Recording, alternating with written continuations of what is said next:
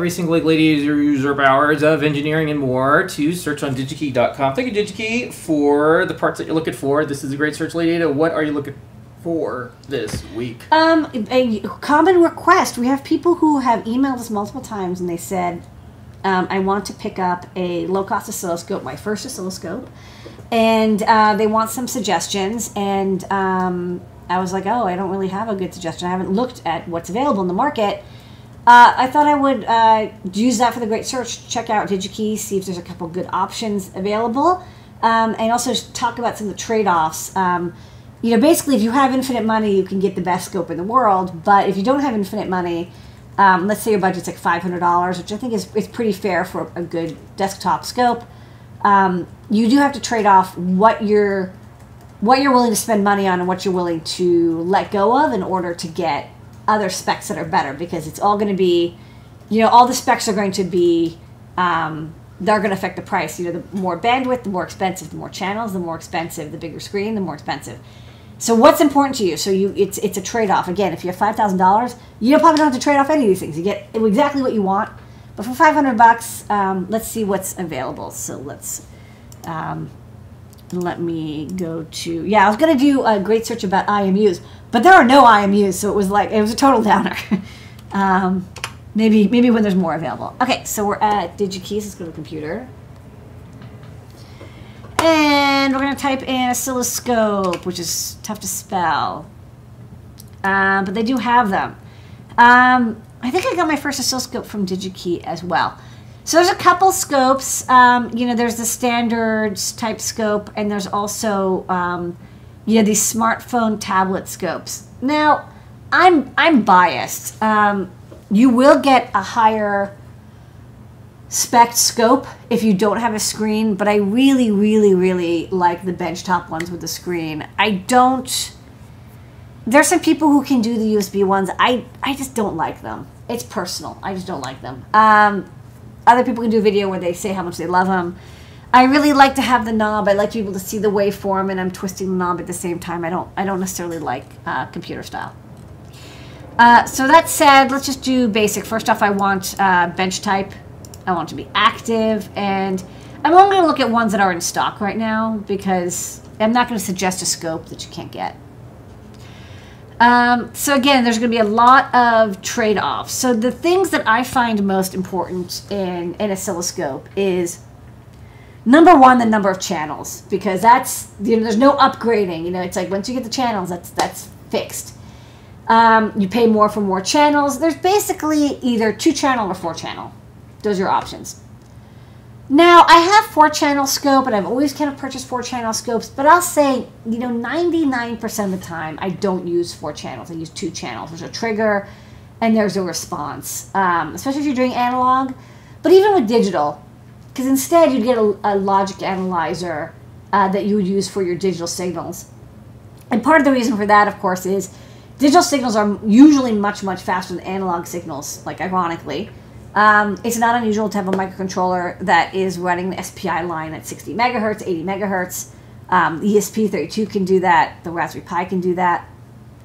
Sometimes you're looking at a crystal, but usually crystals aren't that fast. Usually crystals are like, if you're looking at oscillation on your analog scope, it's going to be 12 or 24 megahertz. So, you know, if you have a logic analyzer, you can get away with a 2-channel scope. If you don't, there have been times where I'm like, want to look at the chip select line, the data clock line, and, you know, whatever, some other line. It's possible.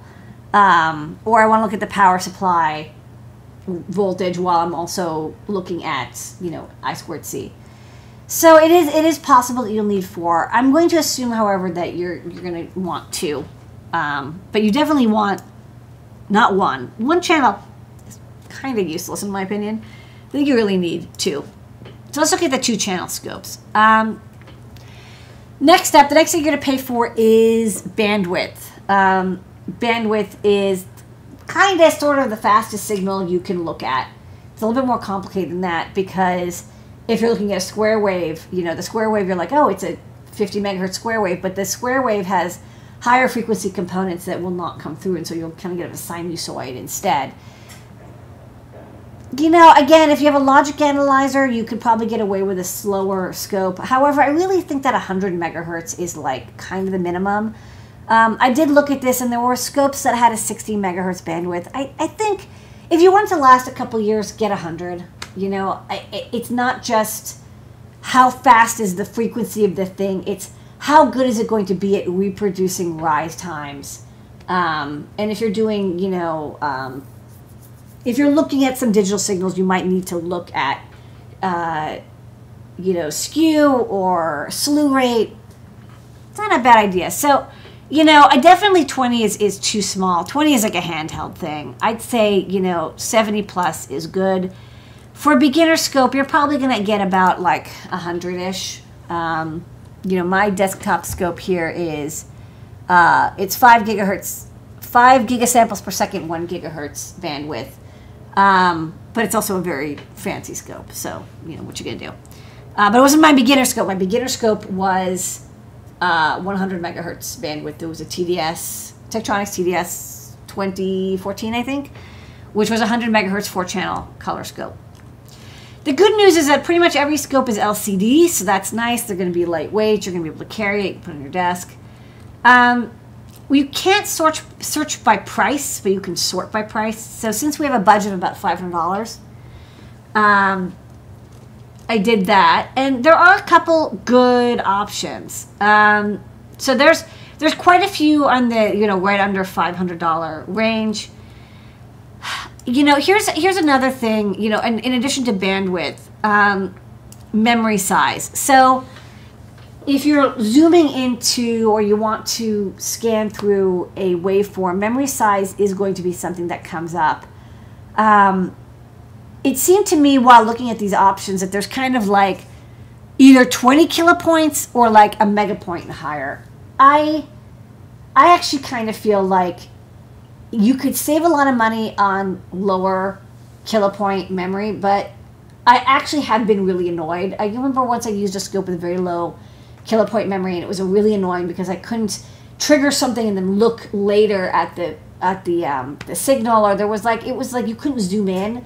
There's something nice about you trigger on a signal and you zoom in and you're like, ooh, I can like keep zooming in and I can get the detail, even if, you know, you looked at the longer signal first. You triggered on the longer signal and you zoomed in. So even though there's these cheapy, you know, like $300 scopes, I'm going to say like get at least a megapoint. I don't care about the interface as much. I've never used Ethernet or USB or Wi-Fi. At the most, I've used like grab a screenshot, but everything has a screenshot capability these days. That's not a big deal. And of course, phones are really good, and with an LCD, you can just take a photo with your phone. You know, I know it's a little tacky, but there's no real reason.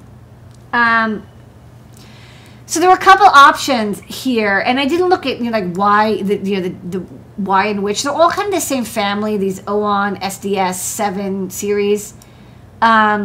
It looked like what you're paying for basically is bandwidth at this point, because, you know, we selected a range. So 100, 70, 70, 100, 200. You know, if you're really up to about $500, you know, this 200 megahertz 10 megapoint one is pretty good. So like the 7202, you know, has a big screen. It's only 2-channel, but it is under, you know, you'll get it for $500, and it's got a gigasample per second and 200 megahertz. That'll last you quite a bit. You know, you get this in college or something, and you'll be using it, you know, easily for 5-6 years. And I've seen people use these scopes. You know, the only other thing that you don't really get to know from specs, just purchasing, and why it's good if you can find someone with the same family of scope or the same model, is how good it is at triggering. I've always liked the TechScope triggering. I found it's really solid. It's very reliable. I remember a long time ago, Rigol scopes did not have very good triggering, but I think that's probably improved. That was like 10 years ago. I think probably it's a lot better.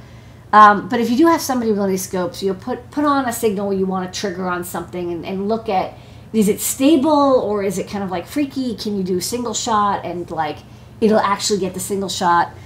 But as for actual capabilities, pretty much every scope has the same capabilities these days. You can always, have triggers, and you can have, measurements on screen, and you can do math, and you can do FFT. That's super, super standard. So this would be, I think, a good 2-channel scope for beginner, under $500. And then they also have a 4-channel one. It's like $650. I think if you can spare the extra $200, go for the 4-channel.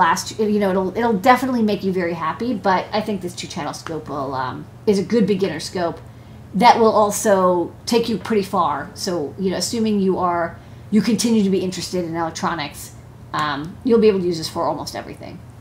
All right, that's a great search.